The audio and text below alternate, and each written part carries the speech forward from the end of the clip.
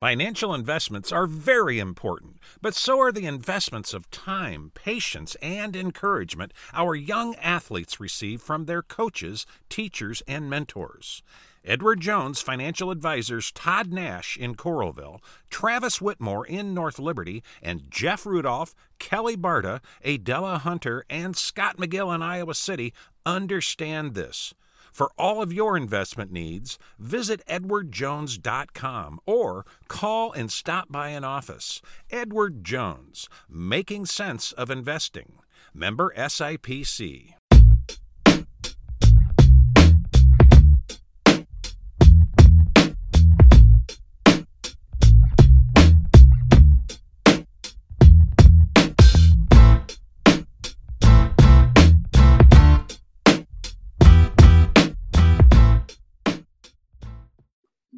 And welcome back to the Seven Nation podcast here on yourprepsports.com. I am Rob Howe, not wearing a knit hat this week. Got my hair cut finally for the first time since November. So I'm sure people that have to look at my face are happy to see I cleaned it up a little bit. Did not shave the beard, though. That's not going anywhere until at least the end of winter.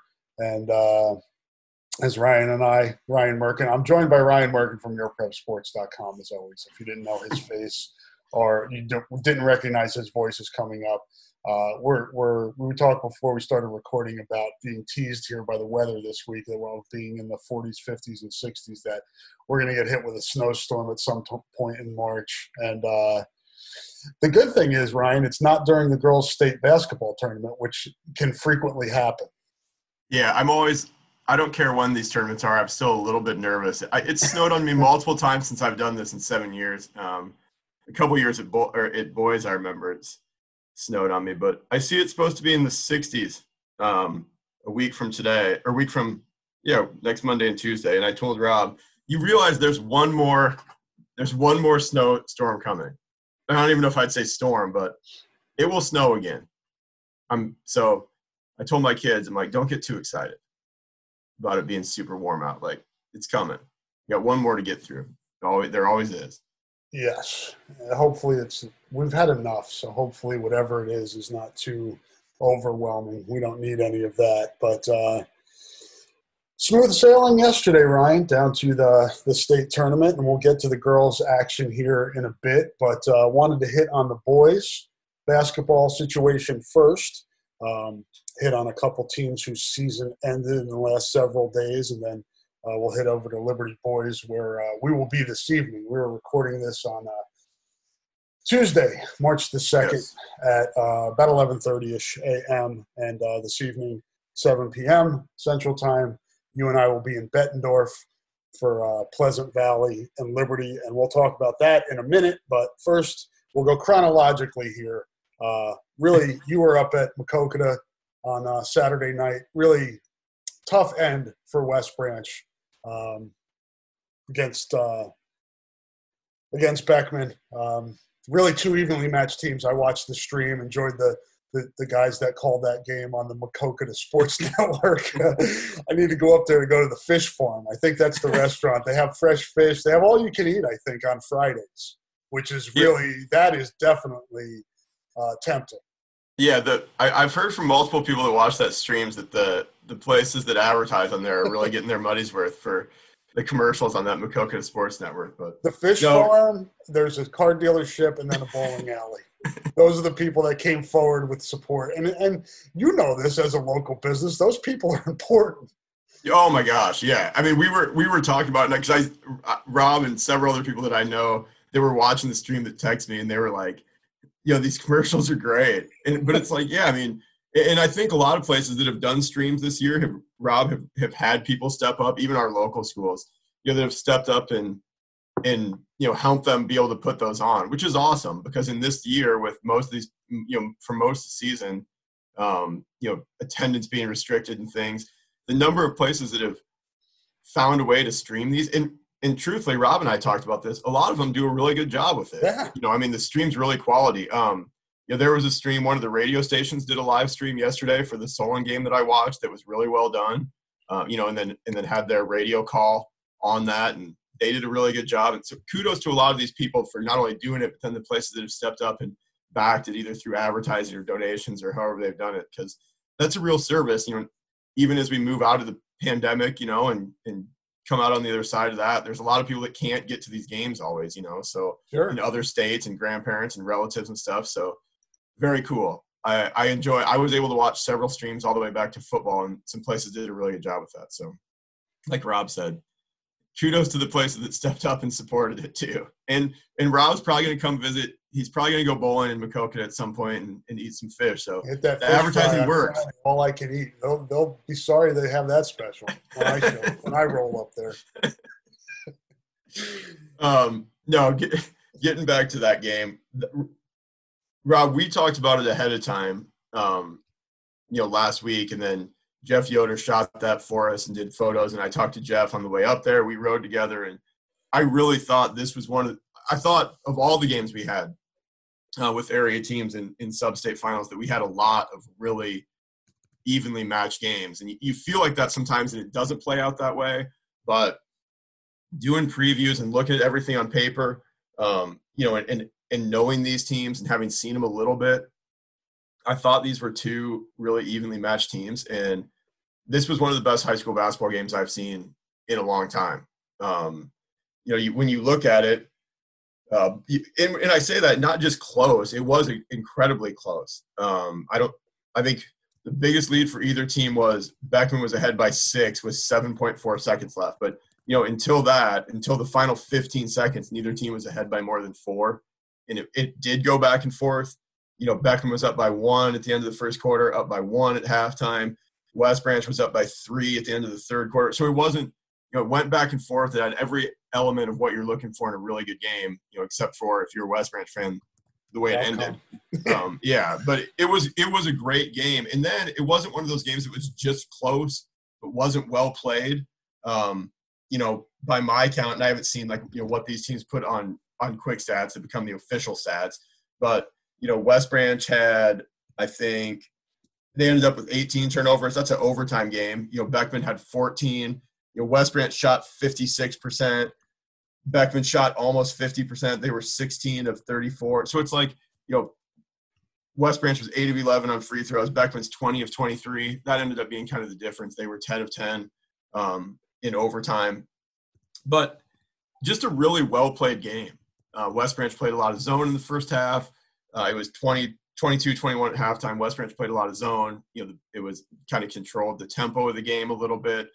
Beckman's pretty deliberate on offense. They really pressured the ball defensively, which led to some long possessions. It's hard to get an early shot against a team that really pressures the ball. Both teams had to work offensively. It was just a really, really good game, Rob. And like you said, a tough way for West Branch to end it when you've had as good of a season as they've had. Strangely, I told Jeff on the way home, there was 3 different times in that game when I felt like in my gut that West Branch, I don't want to say had it won, but was going to win. And in this game, they went up 38-34 with just under 6 minutes left, 5:53 left on my stat sheet. And I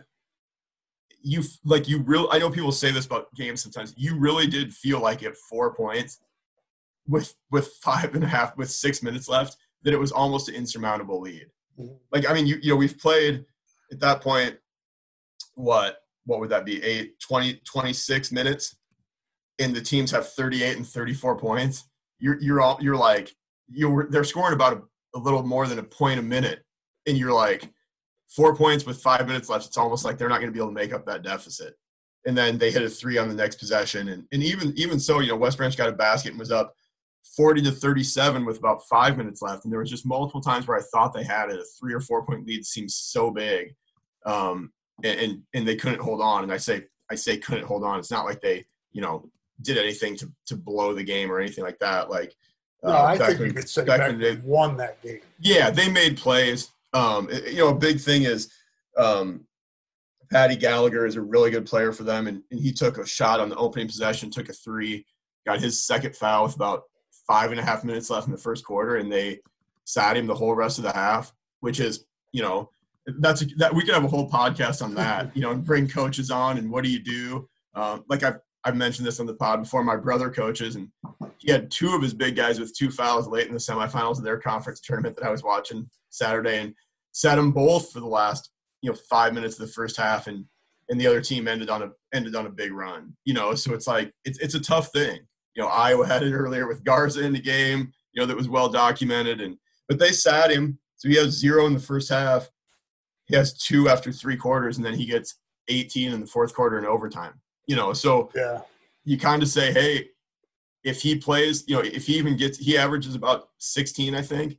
If he even gets 4 or 5 in the first half, maybe they're up by 6 or 7. I'm sure if you're a Beckman fan, you say that. If you're a West Branch fan, you say, hey, we were up, whatever it was, we were up 5 late in the game. West Branch scored first in overtime, so they're up by 2 with about 2.5 minutes left to go. Just a really, really good game, Rob. We could break it down from every angle. Jeff Bowie was great in his last game. He had 22 points, 8 of 12 from the field. And Simon Palmer, who kind of got overlooked a little bit sometimes by just how good Jeff Bowie was on the year. Simon had maybe the best game I've ever seen him play.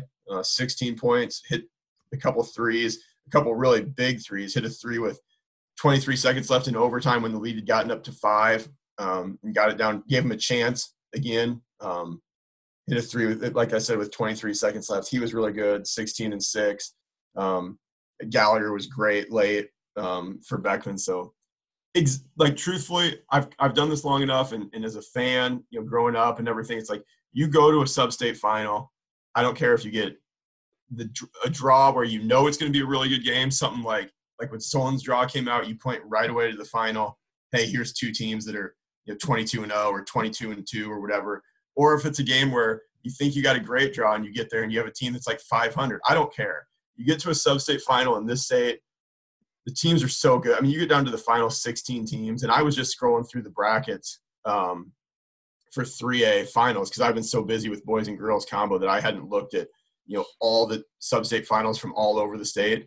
And man, there's some of those games that I thought would be lopsided, and this is to my point. And there, an example is Pella and Grinnell in the sub-state that Clear Creek was in. On paper, you say, hey, Pella probably gets him pretty good. That's a really good game. I think that was a couple points with under a couple minutes to play. You get to these sub-state finals. I've said it on here for a long time, Rob. I think these games are harder than the games at state for some teams, when they feel like they should win.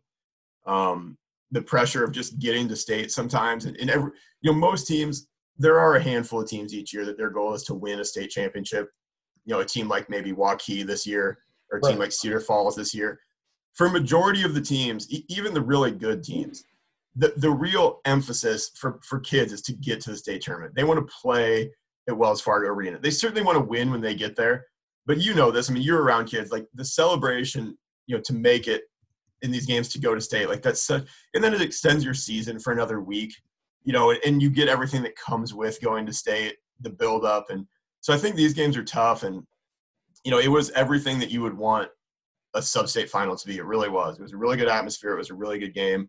Unfortunately, West Branch, didn't pull it out because they had such a good year. And that's the hardest thing is not just that they had a good record and they won a bunch of games, but talking to Jason Kern throughout the year, who did a heck of a job with that team, obviously, but talking to him throughout the year and then talking to some of the players throughout the year and then after the game on Saturday, they all mentioned, Jeff Bowie said this, a guy that plays football at an extremely high level, played in a lot of playoff football games in his career, is going to play Division I football.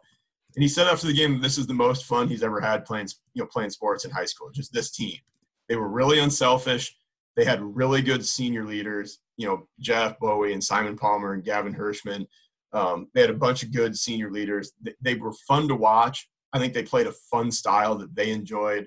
And they have really good kids that got along, and kind of played their roles and were really unselfish. And Jason Kern mentioned that a lot. And those are the teams that are fun to watch and fun to root for. So an incredible season for them. And the way he coaches and what he does, as long as he's at West Branch, they're going to have a really good team and a really good program, Rob, because he does an excellent job. I mean, that was 2 really well coached teams too, which made it fun to watch.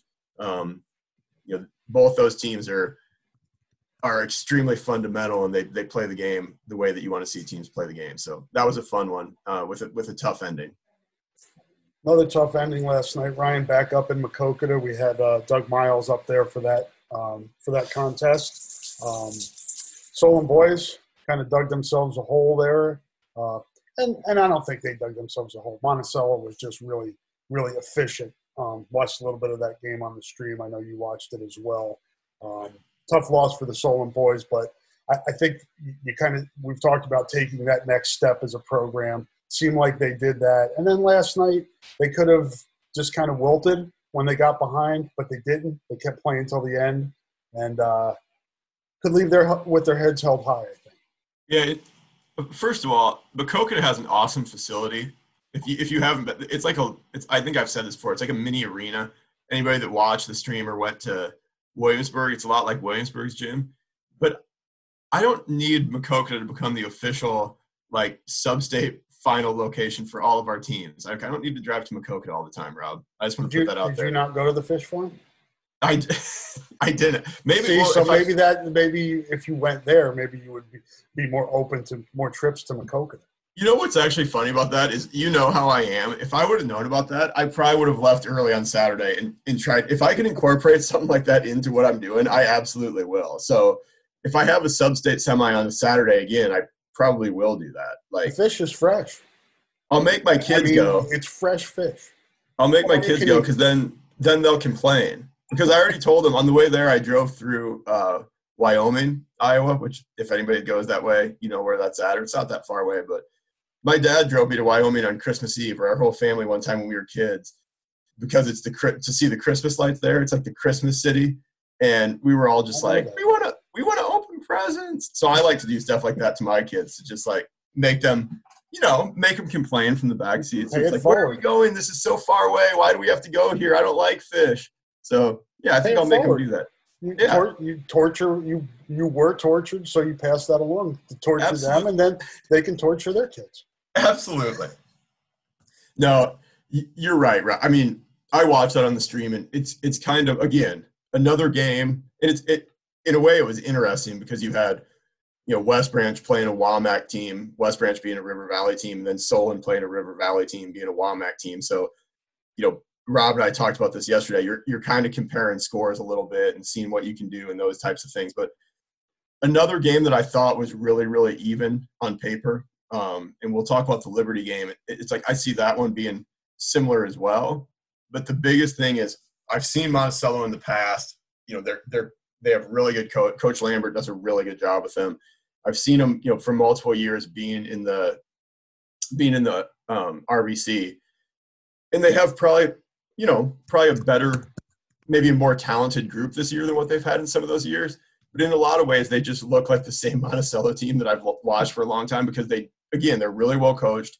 They're really deliberate on offense. And that you hear that in this day and age, and it sounds like a negative. It's not at all.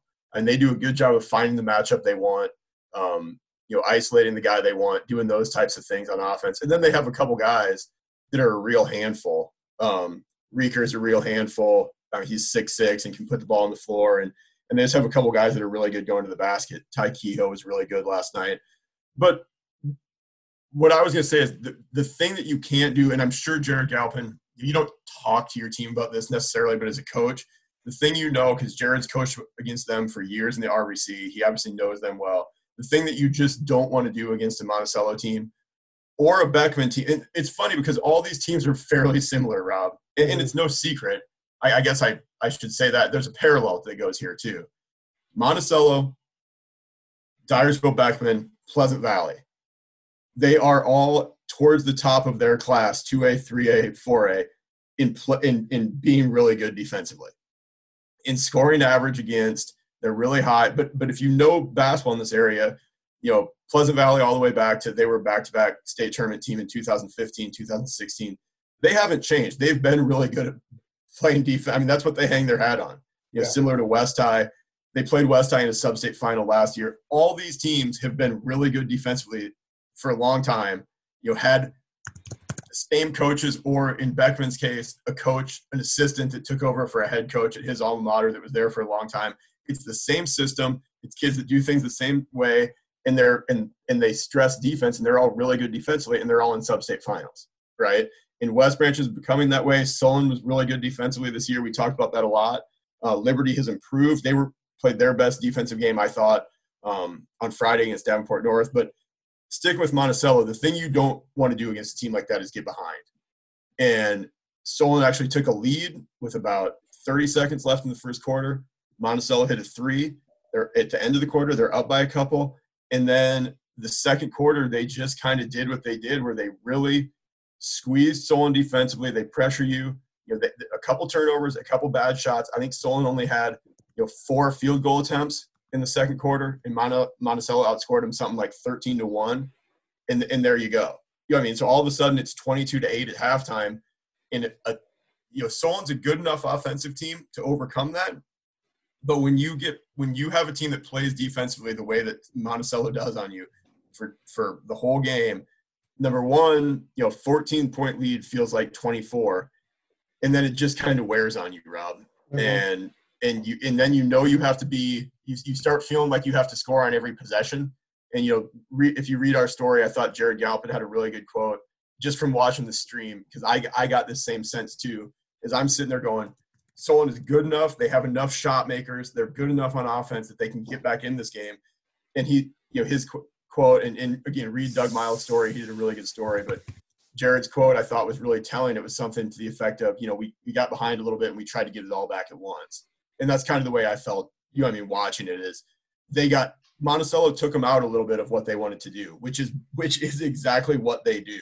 I mean, they were able to really follow their formula, I thought. And hats off to them. I mean, that's a team that was the 2A state tournament team last year, goes up a class.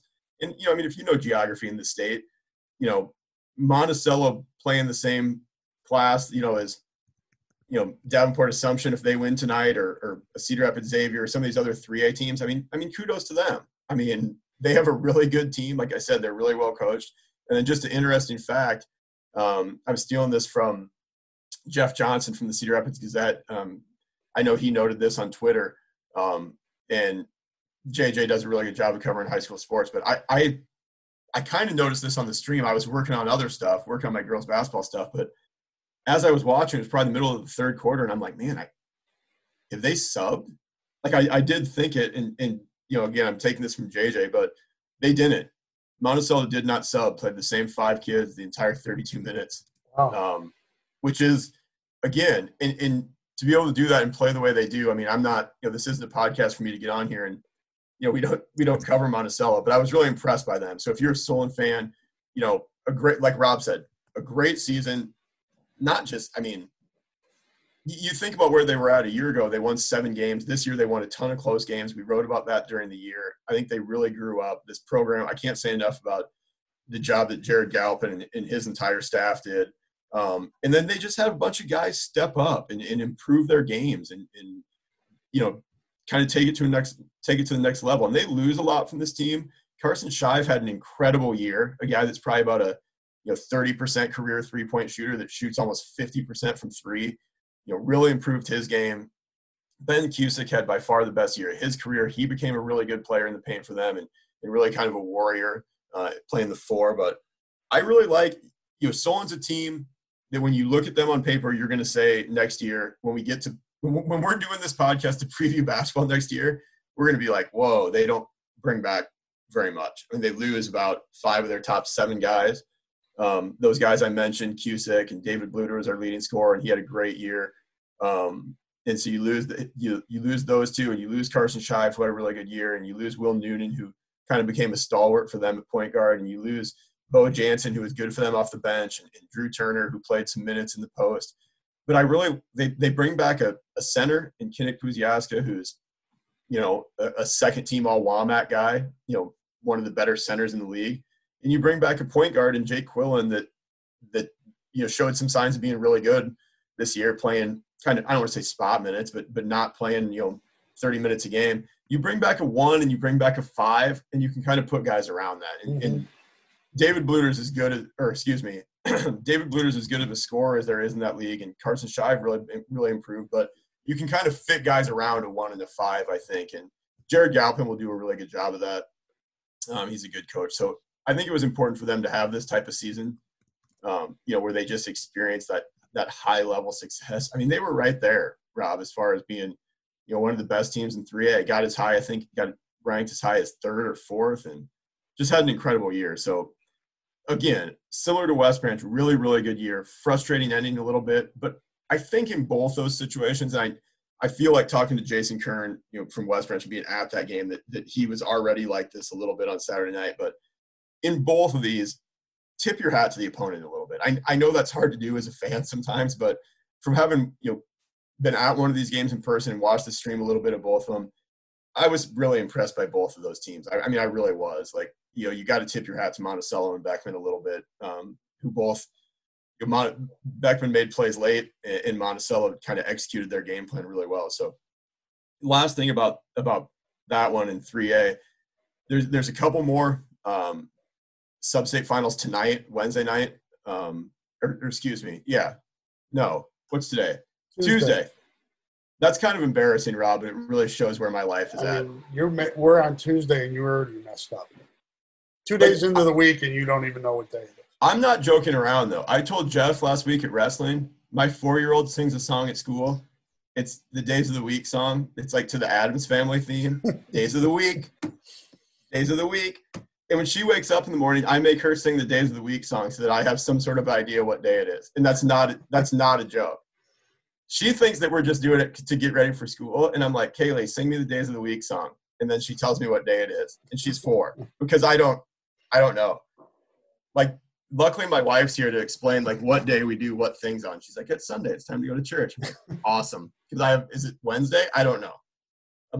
Rob, we've had some every night. Every day seems the same now. But no, there's a couple more sub-state finals tonight. Mount Vernon and Assumption tonight is one that Rob and I have 4A game tonight, like he said. But there's some games that are of interest. But one last note, we won't know the 3A bracket until tomorrow, tonight, whatever.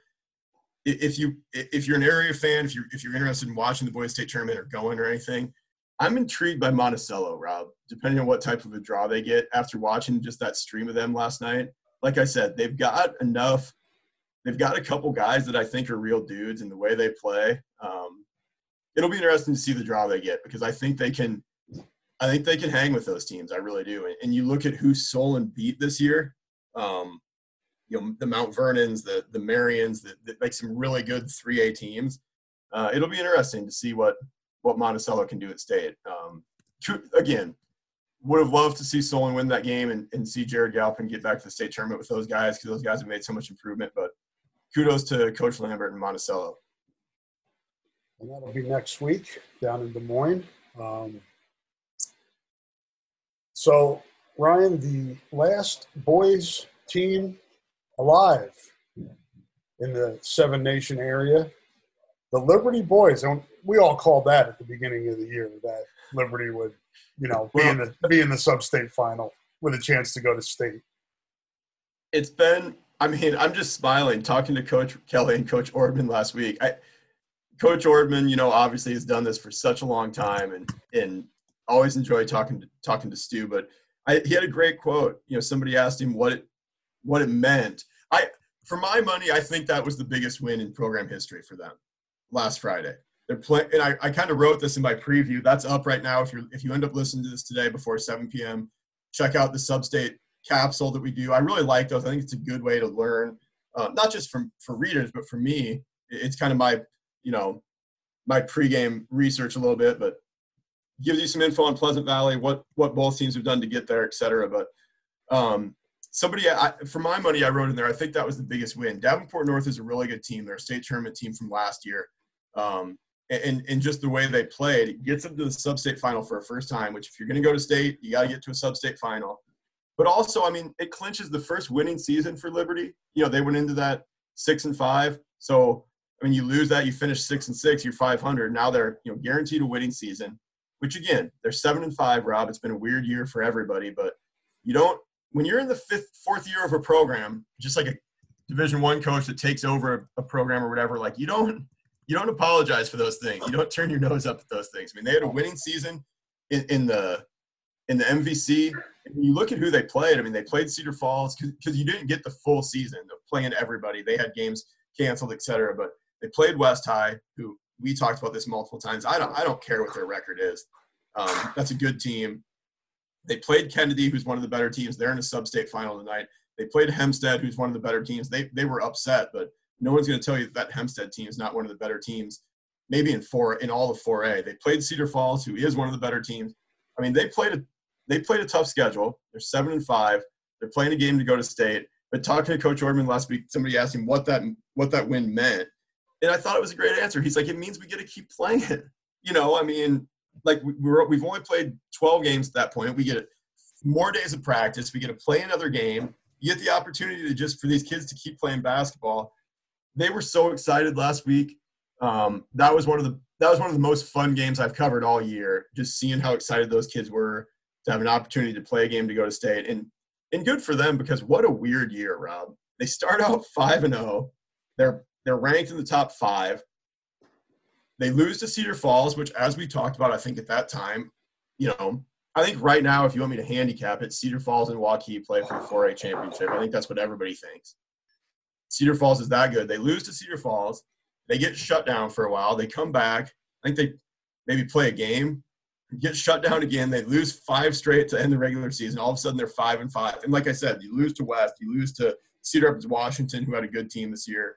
They're a team over 500. You lose to Kennedy. You lose to Hempstead. You lose to these good teams, and you come back. They beat Keokuk to end the regular season, get something going, and then they were down in that North game, for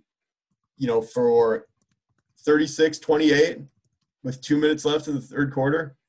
Come back, get it to 4, go on a run. That was a really good game too. I've had so many games lately, I kind of forgot how good that game was, but Liberty made plays late to put that game away.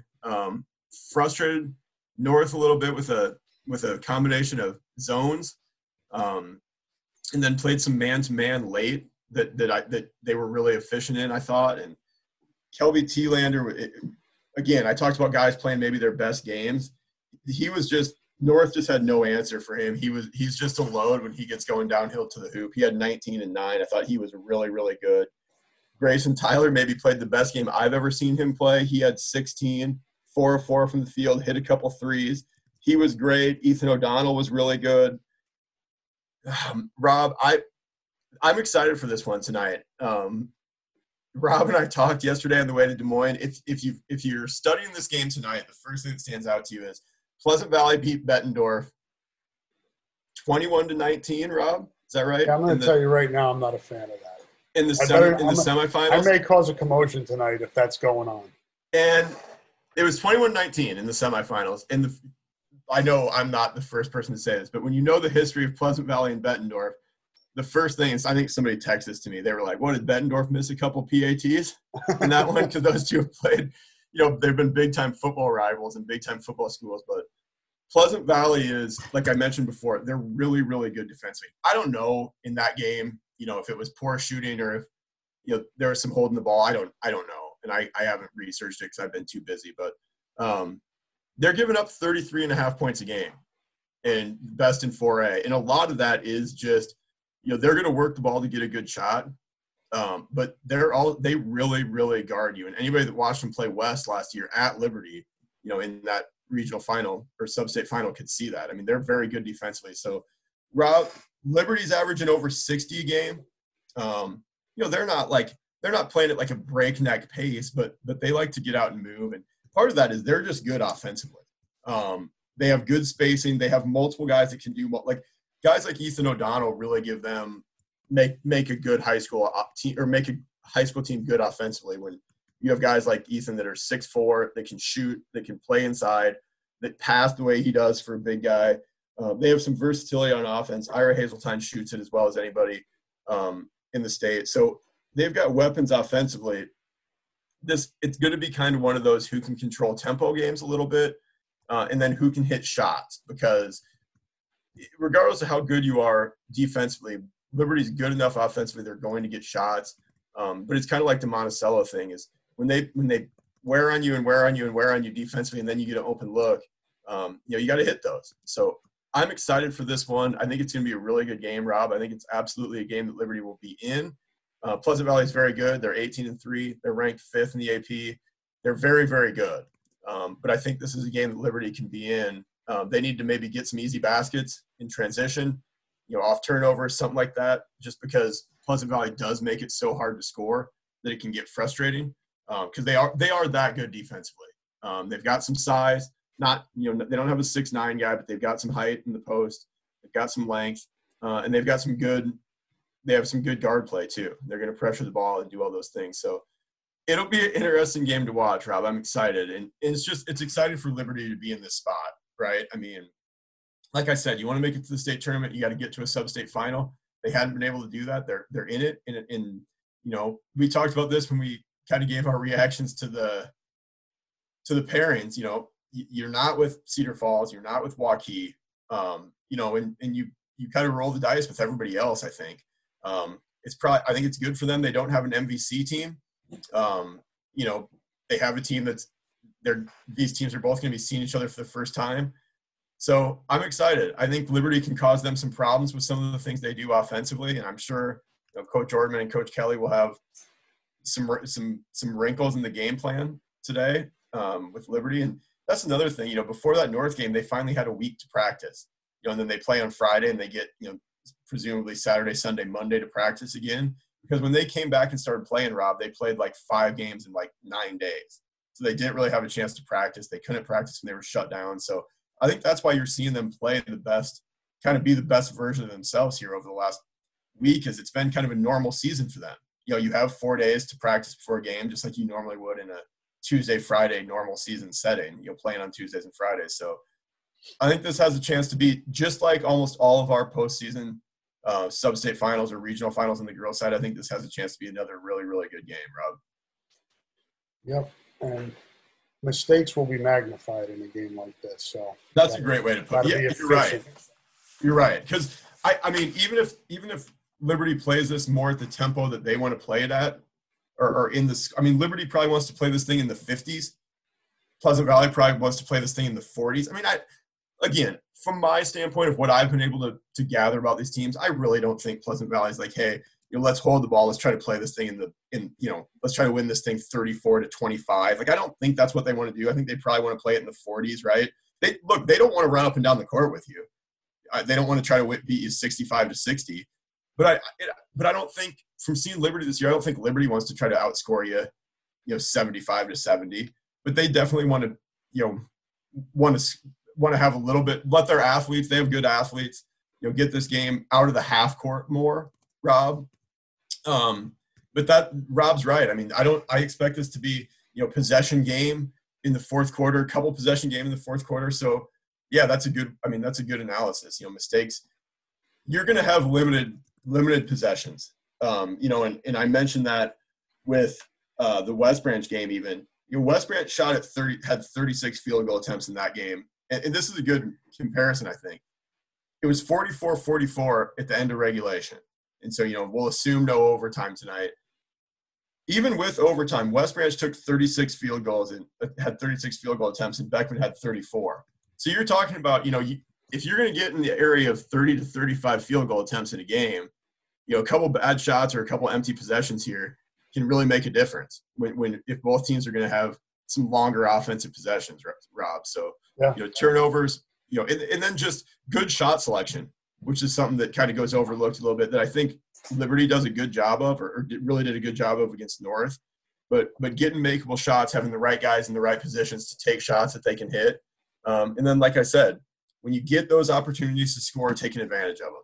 So, again, an interesting matchup, but one that I think is another even matchup, I think, on paper. I said that at the beginning. I think you look at this, and if you're going to look at point spreads for all these, they're all kind of a coin flip to a couple points, right? So exciting to have games like this in the postseason. You know who I hope we don't hear from after tonight's game? Who's that? Iowa needs a shot clock guy. Oh. That's what came out after the Bettendorf, right. Pleasant Valley. And then social media's shot it is the bat signal for shot clock guy. Right. So, I mean, What time is it? How long have we been doing this? Let's on the air right now. Let's schedule when we're going to have our whether or not we need a shot clock podcast. Oh, then there's the people. Oh, you know what that's going to cost? Who's going to run it? Hey, we haven't had this discussion 15,000 times. Let's have it again. Right. Who's gonna run it? Oh man. Can we find somebody to hit a button? All right. Let's move on to the girls' side. You and I made the trip to Des Moines yesterday. Nice weather, thankfully. Really good game. Just back and forth. You keep the stats. So it didn't seem like either Waterloo West or Iowa City West had, big leads at any time. I don't think anybody got up by double figures. I feel safe in saying that. But, it came down to which of the Wests was going to make the plays at the end of the game. And Iowa City West was the West that made the plays. And if I would have told you before the game that Audrey Cook would have 2 points and West would advance, you would have said, no way. Yeah. I mean, said, yeah. I'll say this. I was talking to the West coaches when I went over there to do pregame interviews, and it's like, Audrey averages 20 and is one of the best players in the state. I mean, she's so consistent. We've talked about her on here a lot. It's so good. And I'm not gonna get on here and talk about how she struggled yesterday shooting and getting into a flow, and she had 2 early fouls, and it certainly wasn't her best game. She still led an assist. She took 5 shots, 5 field goals. I didn't think she shot very much either. But that's the thing that I think is so impressive about this, and we've talked about this before, and it's the reason it works is because it's not one of those things where you rely so heavily on one kid for a whole game, a whole season, or a whole career, and then you get in a tough spot where that kid doesn't have the best game or is in foul trouble, or let's say knock on, but I mean, is out for some other reason, or you don't have that player, or just in this case struggles, and then you look at these other kids in the huddle that you have that don't have a ton of confidence, that have looked to this kid all year, and then you look at them and you're like, hey, you guys are going to need to step up. The reason this works for West High, the reason they're able to do this, is because for 3 years, BJ Mayer and that coaching staff has been looking at those other kids, telling them, shoot it when you're open, have confidence in yourself. Like, Audrey doesn't have to score all the points. Or before that, it wasn't Audrey. It was when Audrey and Mateo were freshmen, and West won it in 2018 when it was, Emma Cook and Lauren Zacharias and Logan Cook and Michaela Morgan, or I guess that was probably Kaylin Morgan. Sorry, Morgan family, but Kaylin Morgan and whoever else was on that team. Everybody, when Audrey and Mateo Tellis came into that game as freshmen, they were being told then, shoot it when you're open. Have confidence in yourself. Like, you don't have to just wait for these older kids to make the plays. Like, we believe in you. And that's really what they do and you saw it yesterday. Rob, Lucy Wolf is a freshman. She comes in. She's not hesitating. She's taking shots, and she hit a couple big free throws. And Malia Lacey comes in, and she's taking shots, and she had a basket. And these are freshmen they're not only afraid to not put them in there. Those kids go in, and they're playing like they're playing, Cedar Rapids Xavier in the second game of the year at West High.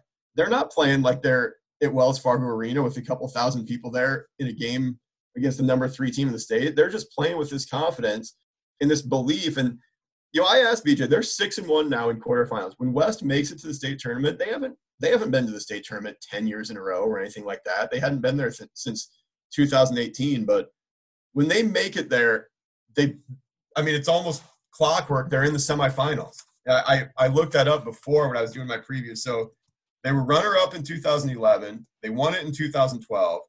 They lost in the first round in 2013. They go to the semis in 15, go to the semis in 17, win the championship in 18, and now they're back in the semifinals in 2021. When they make it, so they're 6-1 all time, in quarterfinals. And when they go there, they play well. They max out. They're always playing well at the end of the year. And I just asked BJ Mayer after the game yesterday, I said, how do you guys play so well down here? And he's just like, our kids believe. And I think you saw that yesterday. Again, Audrey Cook doesn't have her best game, but you're not asking a Mina Tate or Emma Ingersoll-Wang or a Matea Tellis or an Anna Prouty you're not looking at them being like, well, hey, now you got to do something that we've never asked you to do before. You're just, and BJ says this all the time. I've written about it. They're saying is, if it's your night, have your night. And if it's not your night, find a way to help us win. And I've talked about that on the pod before, but, most nights out of, they're 14-3 now. So of those 17 games, probably 15 of those games, 16 of those games, Rob, it was Audrey Cook's night. It was certainly her night, in that regional final. She was incredible. And it's because she's that good. And Mina Tate had a quote after the game. She's like, yeah, Audrey didn't have her best game. And she's like, which is weird because she's incredible. She's like, she's always really good. But she didn't. But you're not asking those kids to do something that you haven't asked them to do before. Like you've spent the entire season building trust in those kids and those kids building confidence and building belief and telling them to shoot and telling them to be ready to make plays or be ready to have their night.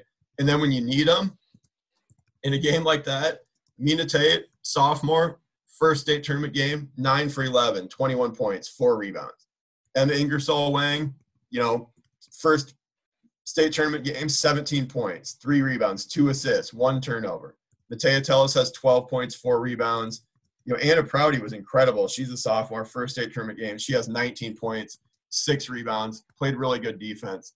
Emma Ingersoll-Wang so Waterloo West got up. I kind of thought they had not put it away, but they were up 8 with 21 seconds left in the third quarter. That was the biggest lead for either team. And then they were up 6 again with 7 minutes left. And Anna Prouty hit a 3 on the next possession that I just thought was massive. I don't know how many threes she has this year, Rob, but not very many. But hit a 3 from right in front of me on the wing with 6:44 left, and that started a 7-0 West run. It was just, like Rob said, great game back down the stretch. West possession up 1 with about a minute left. Waterloo West gets a steal and layup with a minute 4 left to go up by 1. And it's one of those your stomach drops moments, right? You're like, West has been right there. You go from they're maybe going to have to foul or what are they going to do? Steal, layup, down by 1, and West comes back down. And again, just like I'm talking about, Emma Ingersoll-Wang, 3 from the wing, and just shot it with such confidence, right?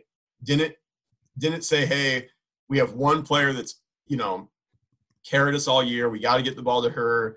Just kids having confidence. Huge shot from Emma, puts West up 2, and then Matea Tellis had a steal and layup, and they kind of survived at the end. Waterloo West hit 3 free throws and had a chance to tie it, but missed a pull-up jumper. But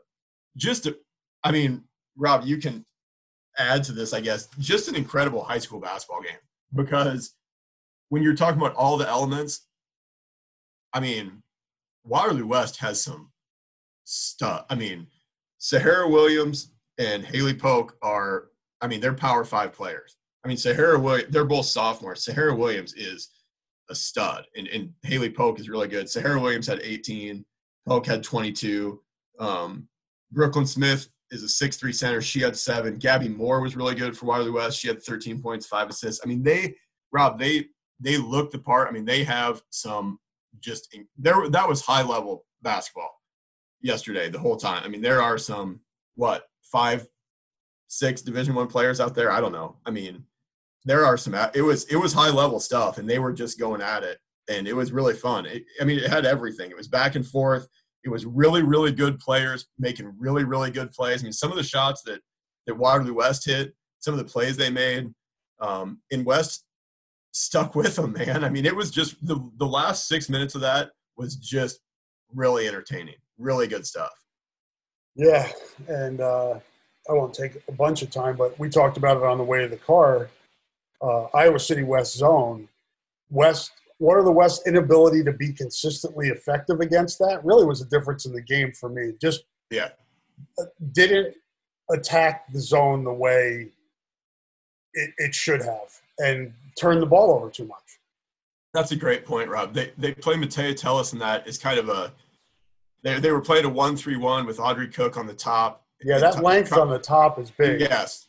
Yep. They make you throw over her so many times, and you kind of get into that lob pass a little bit. And then what West does such a good job of with that zone is on the backside of it, Matea Tellis is so quick, and they kind of bait you in to try to make that cross-court pass from one wing to the other. And I mean, I don't know, Rob, how many times Waterloo West tried it, probably double-digit times. And they have on here on the official stats, Matea for 5 steals. And I didn't even note that in my game story. I kind of missed that one. But I bet they tried that 10 times, and it probably resulted in them getting an open look 1 or 2. I'm just guessing here if I watch the film. But of those 10 times, she stole at 5, and almost all 5 of those steals led to runouts. Yeah. Including that huge one that she had with 22 seconds left that put them up. I mean, it's Waterloo West ball. They have a chance to tie or take the lead, and she gets that steal off that exact play.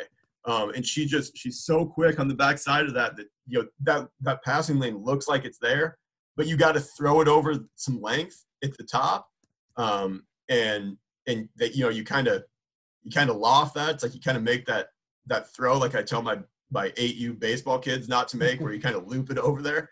Yep. And she's just so quick on the backside. But that's a great point by Rob. They really mixed up those defenses, and Waterloo West struggled against that zone. And it was, they shot it really well, Rob, early. Waterloo West did. They were 2 for 6 from 3 in the first quarter. They had four threes at halftime, and you're kind of like, because they were getting open looks out of that. But, they turned it over 17 times, and a lot of those 17 turnovers, when Iowa City West has 9 steals, a lot of those turnovers led to transition baskets. So just a really good game. And as crazy as it seems, because of how talented Waterloo West was, and I was really impressed by them, the level of difficulty probably goes up a little bit more even on Thursday afternoon against Johnston, who's really good as well. So be another major challenge for West High. They play Thursday at noon against Johnston, who's ranked second. They're 17-1, and they're a load. I mean, they're really good. So be a big-time challenge for West. We'll have more on the site about that game later in the week, and in a little bit looking back at that other game as we kind of preview that Johnston game. But really fun. I mean, that's one where, you get your money's worth. That was good. I mean, that was fun. Yeah, the look I got the one photo that you used with the story. The look on Audrey Cook's face, she didn't care that she scored 2 points. Right. She was just overwhelmed that they won that game, and right. You could tell – and we don't have to go down this road too much, but people don't – we've talked about it on the podcast, Ryan, going through a pandemic. They were shut down at times, really right. tough season. You put all you have into it, all that work, to be able to go down there and even win one game down there. It's just, it's a lifetime of memory. Absolutely. And I talked to both her and Matea Tellis, after the North game, and then the other day too, when I went over there to do some interviews. And it's easy as a high school kid when you make it as a freshman, and they were both role players on that team. Yeah. But they played. I mean, they played in those games, and you make it as a freshman and you win it. It's really easy. And I've talked to other kids about this a ton, to be like, hey, we'll just – we'll be back. We'll do this every year. I mean, we'll win another one, or we'll be back every year. And then you don't make it a couple years, and you realize how tough it is to do that. And so I think that was part of it. But I didn't ask BJ Mayer anything about this, or any of the kids, obviously. But I thought this as they won that game. I thought this. I'm like, just from watching Audrey Cook for the last 3 years and knowing her a little bit, I wouldn't bet you $5, Rob, on her not having 30 points. I mean, for her to have a game like that, it's like I would not bet on her being spectacular on Thursday afternoon, because it's like you can just you know what I mean? Like you get that feeling about certain players where it's like you see a kid not have a great game, and it's like I almost expect her to just be spectacular on Thursday. I mean, there'll be a little bit more of an element of unknown for Johnston, whereas Tony Pappas has been coaching against her for years and probably came out and said, hey, we can't let her beat us.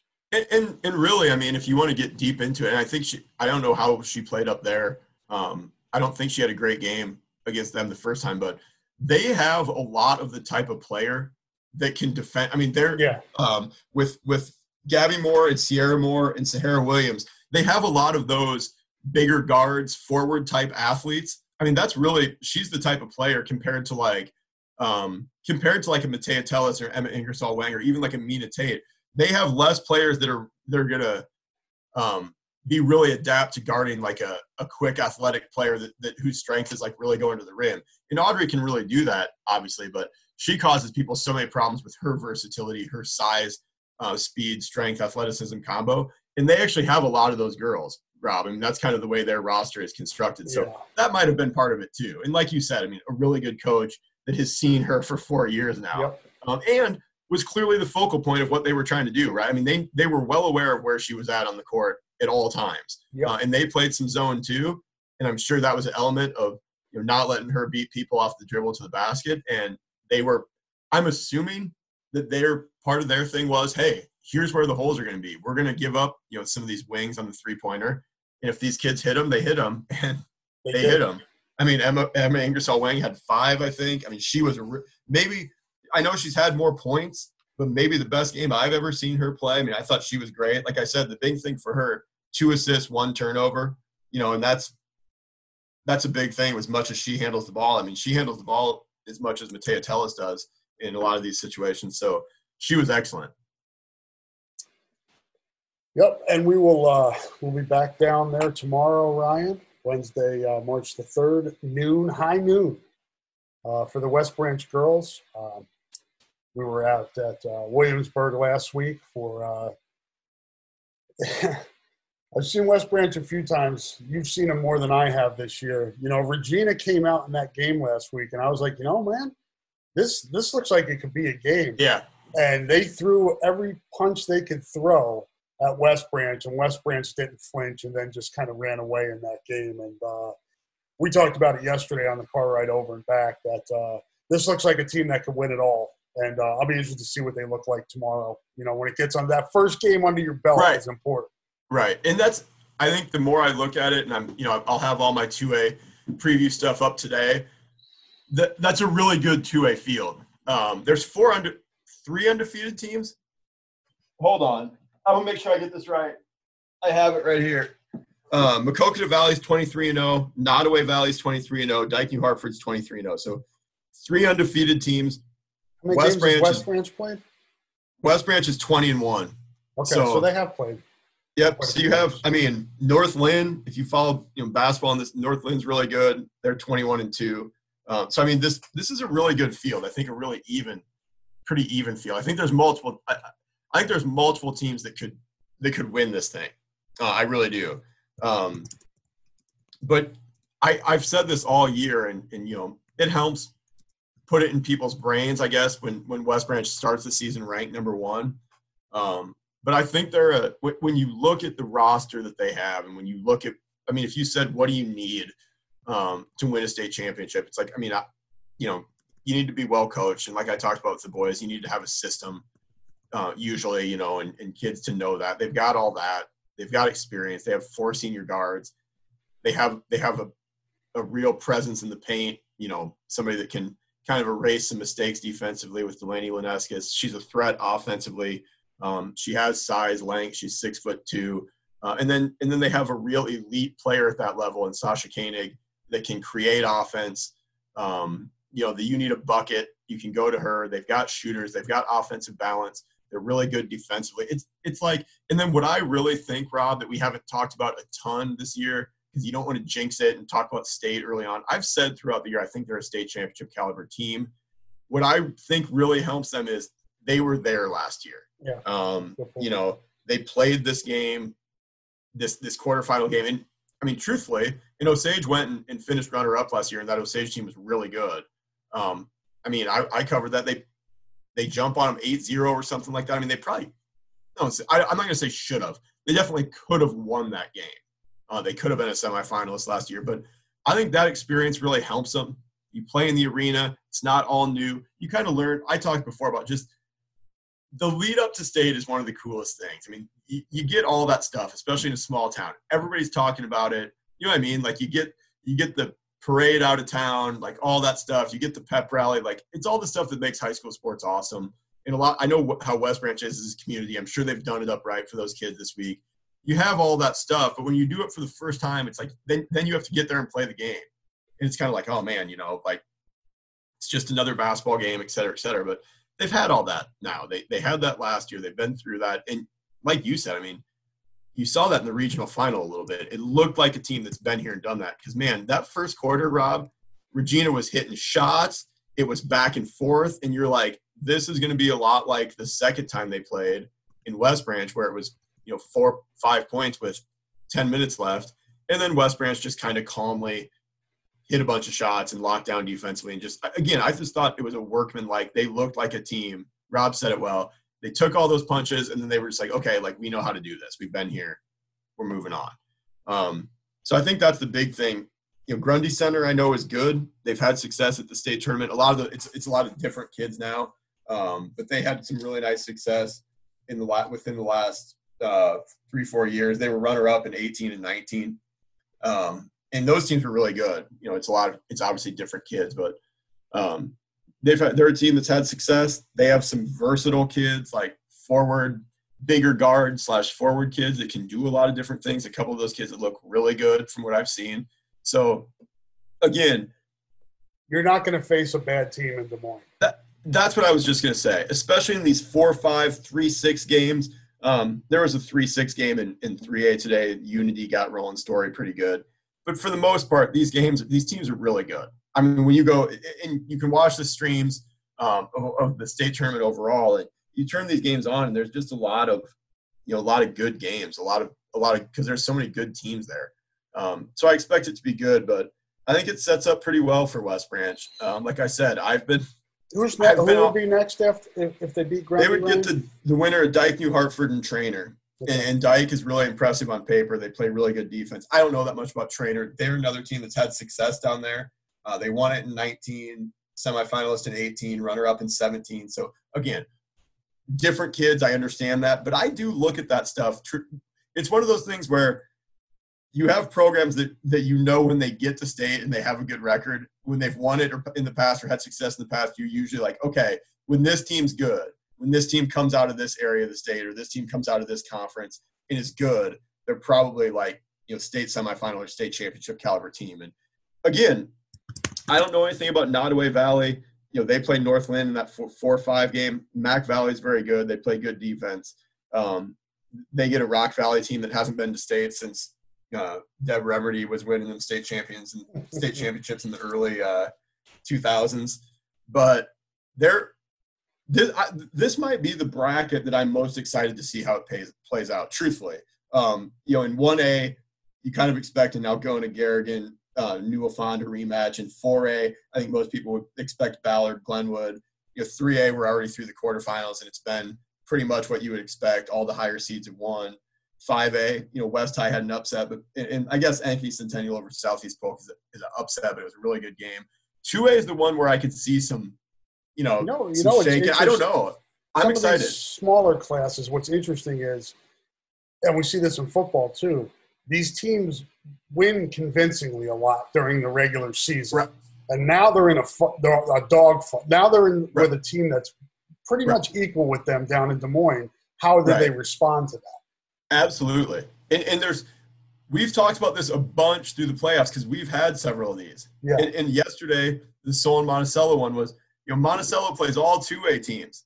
Right. And it's just – and I'm not saying there's one of these. I don't think any of these, 2A girls teams have played a bunch of – there's not like an Assumption situation where Assumption comes into the state tournament 8-11 because they've played all 5A teams. I'm just saying there can be such a difference in level of – how good is somebody's conference this year? Right. Does one of these teams play 6, 7, 8 games against teams that are also at the state tournament? I haven't looked through all that yet. I've done it for some of these teams. I know Northland, has lost to Mac Valley. They have a couple good wins as well. Rock Valley, just based on where they're at, I'm sure they've played good competition. They always do. Yeah. That's usually some bigger schools. But like you said, Rob, a lot of it's blowouts.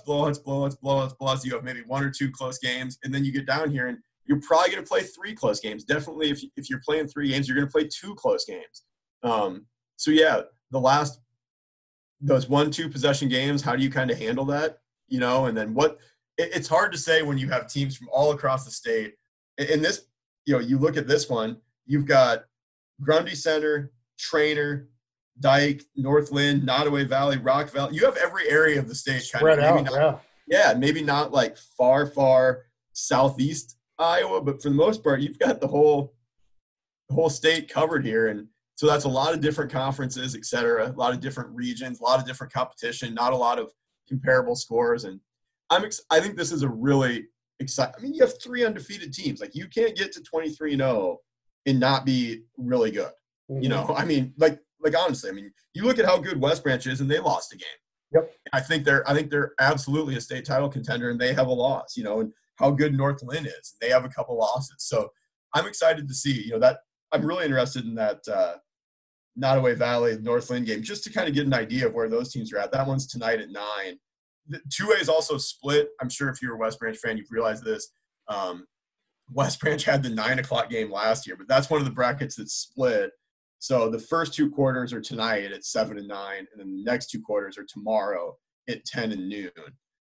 In West Branch, I think both the previous times that West Branch people, you could correct me, but in 2006 when they made it, I covered them, and they played Unity Christian in a 2A quarter, and I think that was like the 9 o'clock game too. So I think they've had, you know, been on the top side of that bracket and played the 9 o'clock game in back-to-back trips to state. So they get the noon tip tomorrow, Rob. I love the noon tip. I mean, we cover so many 7 o'clock games. Who doesn't want to watch basketball at noon, right? You eat some breakfast, drive to Des Moines. Noon tips are awesome. As I get old and my eyes aren't as good at night, I'm all for daytime driving.